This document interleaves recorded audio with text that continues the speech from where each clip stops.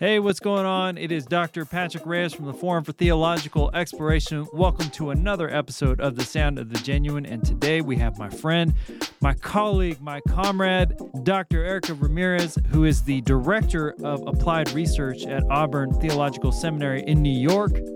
From San Antonio to New York, what I love about Dr. Ramirez's call is that no matter where she is or what she's doing, it is about leveraging those skills, those gifts, those talents, those passions for your people to really change this world. Dr. Ramirez, it's good to see you. Good to talk to you. How are you doing? I'm doing great. How are you? I'm doing well. So tell me about yourself. I'm Erica Ramirez. I am Director of Applied Research at Auburn Seminary. I am a third generation Pentecostal raised in Hispanic churches in South Texas, specifically San Antonio. And I attended mostly Assembly of God churches, to get denominationally specific. And I just got my doctorate from Drew Theological School in Madison, New Jersey in 2019. And somewhere along the way, I met you, Dr. Reyes, and a number of your colleagues at FTE. And that has led to this moment. It's led to a lot of moments, but here it's led to this moment where we're sitting across from each other, I think, to talk about life stories. That's right. And I know where you ended up. I know all of that, and we'll get to that. I'm curious about when you were younger. Did you always dream you would be the Director of Applied Research at Auburn Theological Seminary in New York? If it is, this will be the shortest episode that we have. I'm hoping that's not the case, though. I did. I always knew I wanted to work at a school in Manhattan as the Director of Applied Research. But really, no, before that, when I was just a little girl growing up in the south side of San Antonio, my mom is a teacher and my dad is a firefighter, or they were before they retired. And like most children of newly middle-class parents, my parents had specific ideas about what I could be when I grew up, and they included being a teacher, a lawyer, or a doctor. So when I was growing up, I thought I might do one of those three things. As you can tell, that didn't happen. We're kind of like all those things. Now, in your career, you're like all those things combined. Yeah, actually, you're right. Would you let them know that? That would be great. I'll write them a letter. So you're going through junior high and high school, thinking about your next steps, leaving San Antonio. What did you pursue? Were any of those still on the imagination? Was the church in the imagination? What were you thinking you were going to do? And who was helping you make that decision? There are a couple of ways that I got to being the Director of Applied Research at Auburn. One is the development of a temperament. So my dad is a very opinionated observer of politics, both on the granular level, so politics within family, politics within churches, and then like the nation, all were for him of keen interest. And I'm the eldest of three girls, and his observations were always brought into our conversation. So I really grew up having a lot of conversations with my dad. My dad is highly interested in the politics of like organizations all up into the nation. And my dad always kind of expected me to be able to think in those terms and converse in those terms. And over time, of course, I learned to do that. The second influence, though, that I had was a group of people that you'd probably be interested in your work. So I grew up in the late 90s. And the Assemblies of God at this time was at what I think of as a high water mark in its cultural life. And they had all kinds of programming. For young persons, it had something called Royal Rangers and Missionettes, which was like Christian Girl Scouts and Christian Boy Scouts. And I was a missionette. And it had really active youth groups. Like my youth pastor grew our church to having 100-person youth group, which was a major feature, right? That's something to boast about in AG culture. And that youth group would go on 2 big trips a year, Patrick, the summer camp and the November conference. Now, at the summer camp, a week long, we were always really encouraged to think about our callings. And so these are like deep spiritualization at this point and confrontation of people about 14 to 17 years old, confrontation with themes about the rest of our lives, matters of ultimate importance, and the responsibility of believers, including young believers like ourselves, to build what they would call at the time, build the kingdom of God. And sometimes I would say, not your kingdom, So building the kingdom of God and answering God's specific call for your life, which God would tell you about in your heart and in your own psyche. So through prayer and through seeking God, God would make known God's will for your life, AKA your calling. So I had two kind of strong sets of ideas at this time. The idea that my life was such that I was responsible to a calling, and that was going to be nurtured in the space of my church was my experience. And then I also had this responsibility to be a professional. And those two things did not seem to me in contradiction until I got to be around 16 or 17. And it was time to choose where to go to college. My mother had gone to Trinity University in my hometown of San Antonio. And there was the expectation that I would do the same. And I almost did. But my calling, as I understood it at the time, took me to Southwestern Assemblies of God in Waxahachie, Texas.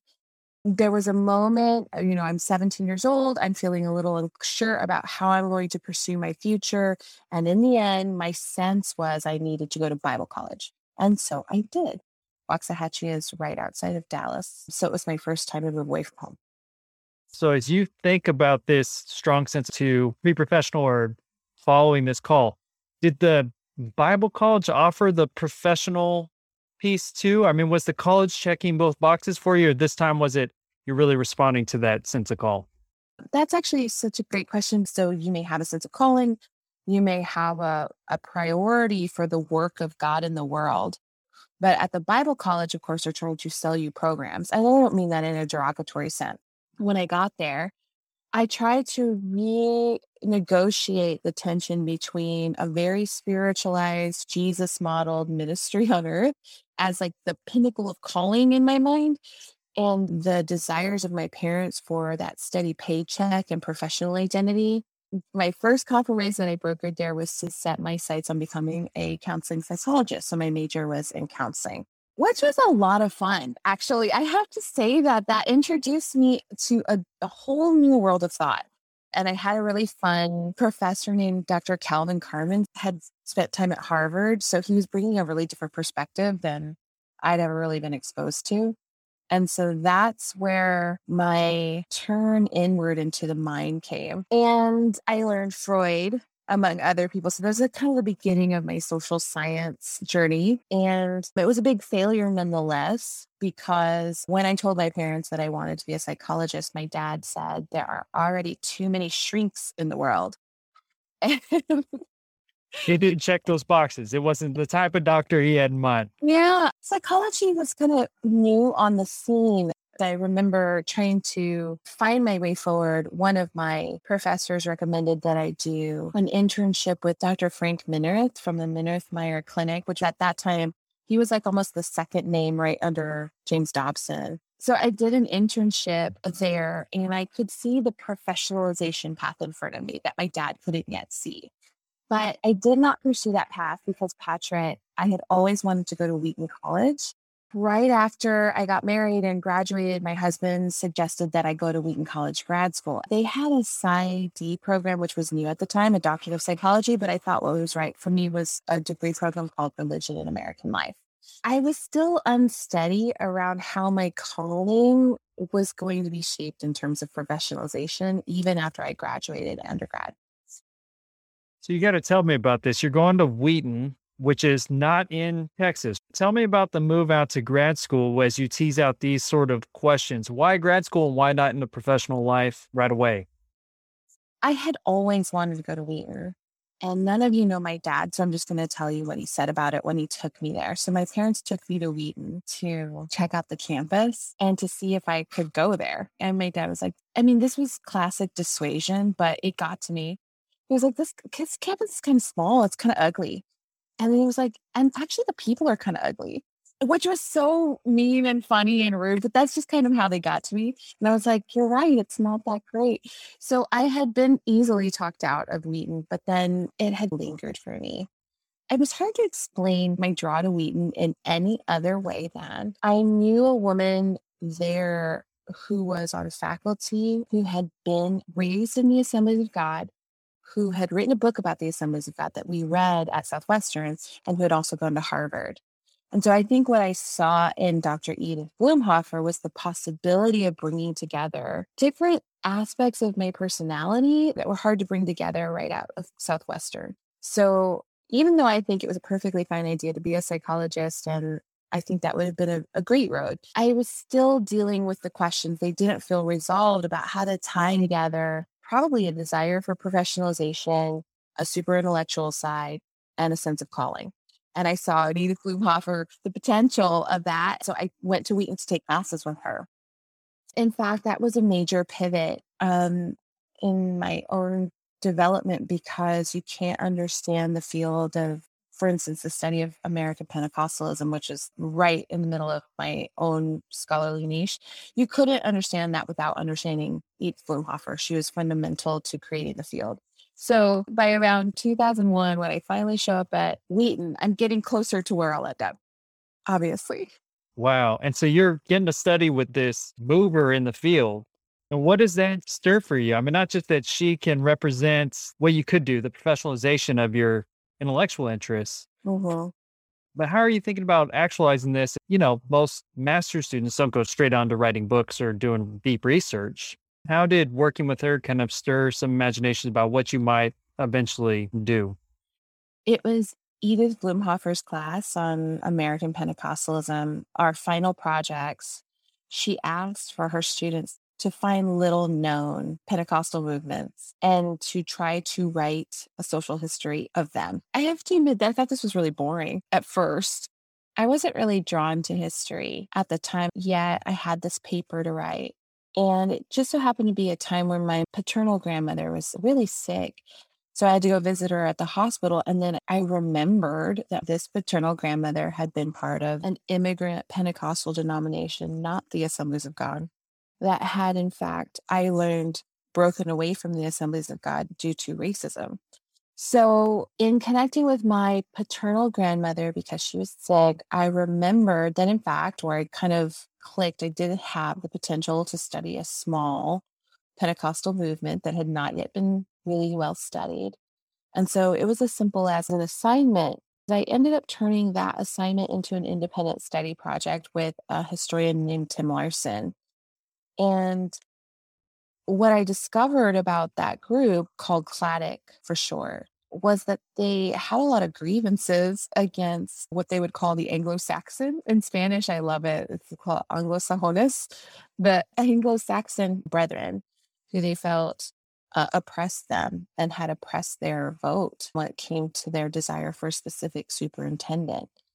I found that history fascinating because, having grown up in the Assemblies of God, having had some beloved youth leaders and pastors from the Assemblies of God, it was very interesting to do this long retrospective into my own intergenerational history and to see, that relationship had really been broken.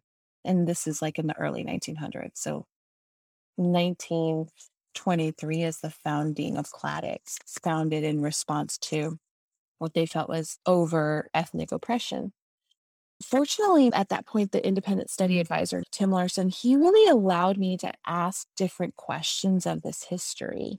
So when I tried to interview people from CLADIC to talk about their history, they were really, really hesitant to talk to me at all. This all unraveled. This project totally unraveled for me by asking, why did they not want to talk to the public?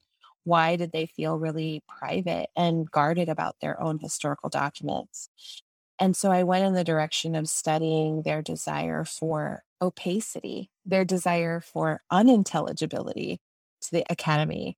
And I wrote that up using James C. Scott's hidden transcripts. This is a pretty well documented way of thinking about how subaltern groups or minority groups or oppressed groups conduct their business. And one way is to hide their meetings, hide their transactions from the eyes of operatives who represent a hegemonic force. So, in not wanting to share CLADIC documents with me and not wanting to share their perspectives with me, I could see myself as part of the other that CLADIC still wanted to maintain privacy from. and maintain opacity with, if that makes sense. So that was my master's. And by that point, I'm asking really different questions about not just the history of American Pentecostalism, but also just to get closer, Patrick, to where this is really living. This is my grandparents' Pentecostalism. I was reared in very different Assemblies of God directed Pentecostalism. So, what does it mean to be the other, to become identified with a group that maybe my grandparents were uneasy with? And you're right, it still wasn't obvious to me that I was going to be the director of applied research at Auburn, but I was coming to see American religion as a contested space in race and ethnic ways in a way that previous to that I was very innocent about, very naive about. Seems to me like you got a great, as I talk to doctoral students or potential doctoral students, a great research question.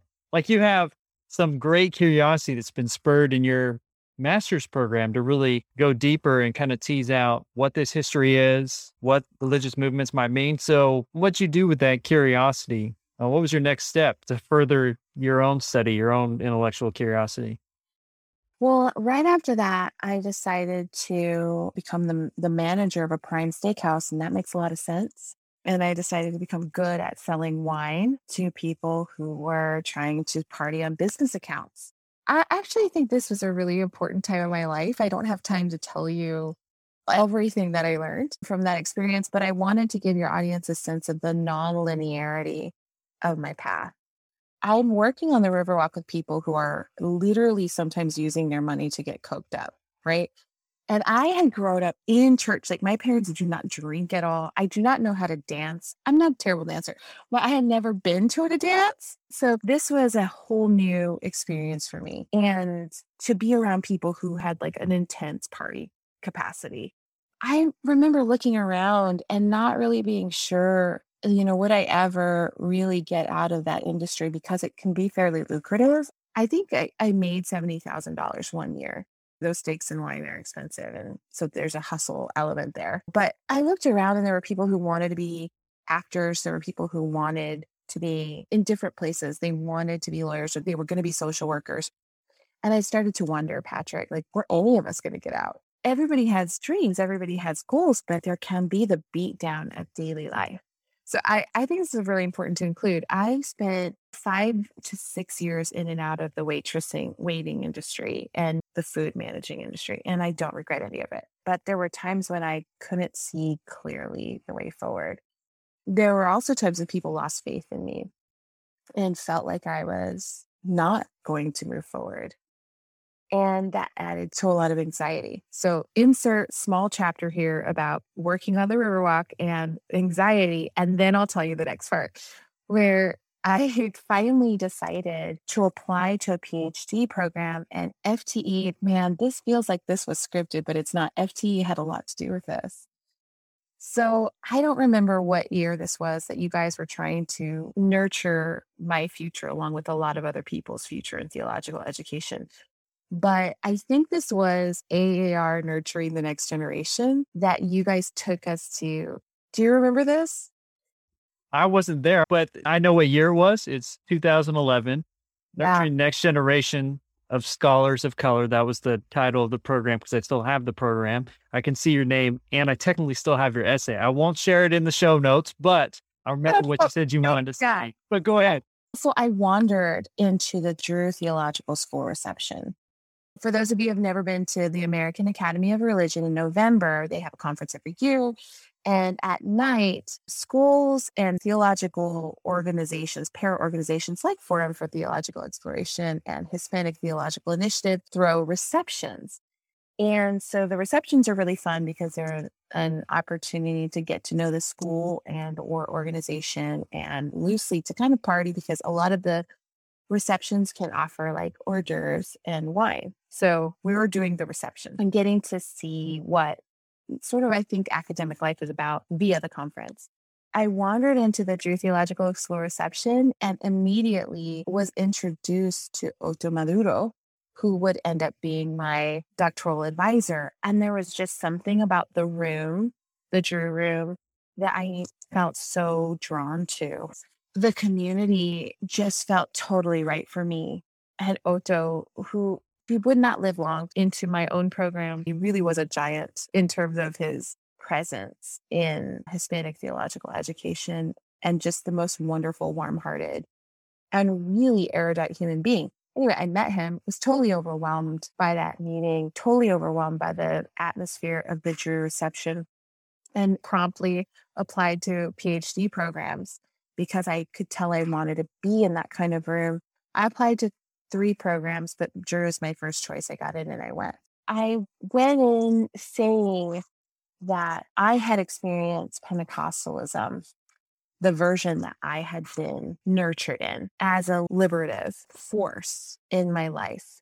And I really like that idea of force because it's not a liberative ideology. And actually, I don't think that Pentecostalism is necessarily a very liberative ideology. And in fact, if I were to kind of give you the clearest version of what I think it does, as it is right now, it has oppressive hierarchies, but it also gives individual adherents tools for overcoming them.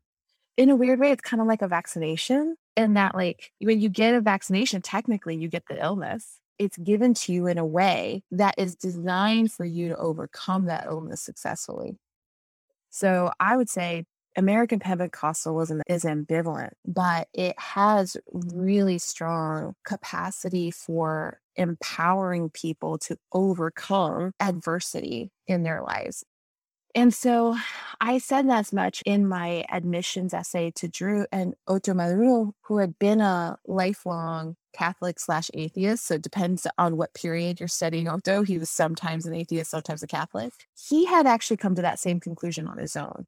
So there was a consonance of our concern around Pentecostalism, and he was wonderful at nurturing my study of American Pentecostalism's ritual system. Now I'm at a point in a story where people can come in on their own planks, meaning suddenly this year and in 2016, a lot of people got interested in Pentecostal politics because of the rise of Donald Trump and the role that some celebrity televangelists who are Pentecostal, like Paula White, for instance, played in surrogating Trump into office. That's super interesting. And I've written several articles on that for popular press, including the Washington Post and Religion News Service. And that, I think, is really what's fantastic about Auburn, which is where I am now. Auburn is positioned in a way where it tries to steward American religious traditions, or American religions, very broadly construed, it's multi-faith, for the public good. So in my capacity as director of applied research, I both am looking to implement public interventions, for instance, vaccine right now, how to get vaccine into low trust communities and trying to engage churches in that work. I'm doing that now. But I'm also speaking into public discourse from my position as a scholar of religion. And in one project, bolster up our faith in democracy and our muscles for participating in democracy, or bolster our knowledges about, for instance, how somebody like Donald Trump happened, how to frame his appearing and force in our public life. I feel like that was all really clear, and you probably don't have any more questions. So Well, I was just going to say, you're a scholar, you're a doctor, you're an educator, you're educating the public. Yes, that's right. And kind of like you're treating law. I mean, you're living out your dad's dream, going all the way back to the beginning. And there is a lot of continuity, actually. And it sets me up for having still really robust conversations with my dad today, because my dad continues to be the same person, still highly interested in ethics, which is like law, because you're making a lot of moral judgments and trying to talk about norms and goods and human flourishing. So the conversations are the same. The tools are more elaborate. The audiences are more diverse. But there is integrity with how I started out on this road and what conversations my dad made possible. So when my dad and I disagree, it's always really bitter. And we were trying to learn, but there's an inherent bitterness about it. Something that I think is really cute is he really never thought that conversations about politics were too complicated for a 10-year-old girl or an 11-year-old girl. So feminist sources are diverse. They come in places I don't think we always think we'll find them.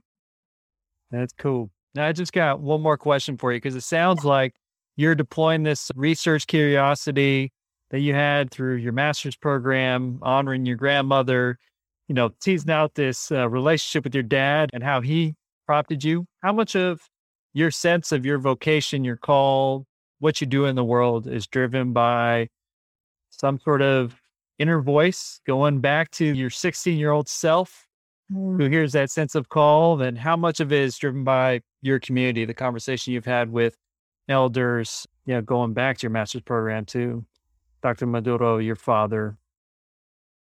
Wow, what a fantastic question. And what an opportunity to really evaluate, because the truth is there are so many convening voices. That doesn't change when you enter the workplace. I'm really glad you're doing this podcast. And I also have to admit the need for it, because there are so many competing energies when you enter this kind of spaces. And there's a lot of pressure to respond to opportunities, responsibilities, other people's desires. So let me say that I think one of the most important things that spiritual formation, I want to give a shout out to my youth pastor, Mark Molina. I'm going to make him listen to this. One of the most important things that the church did for me was to hone that sense of calling.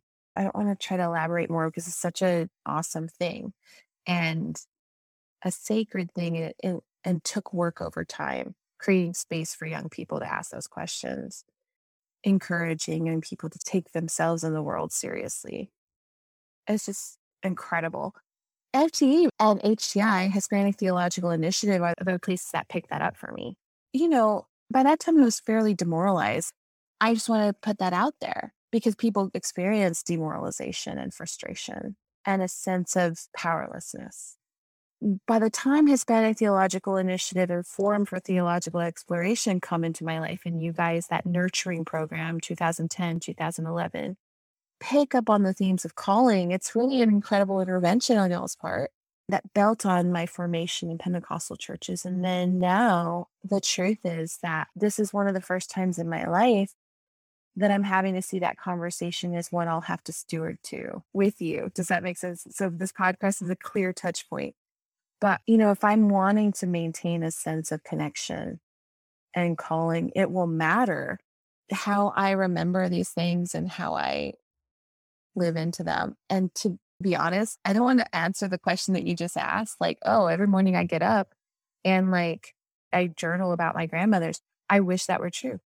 And in fact, I guess what I'm saying is so much of life crowds that out, that this conversation has been recentering. So thank you.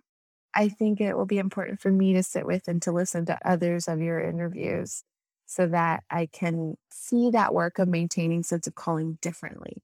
Now that I hit midlife, and it's my job to both hold that and to encourage that for others.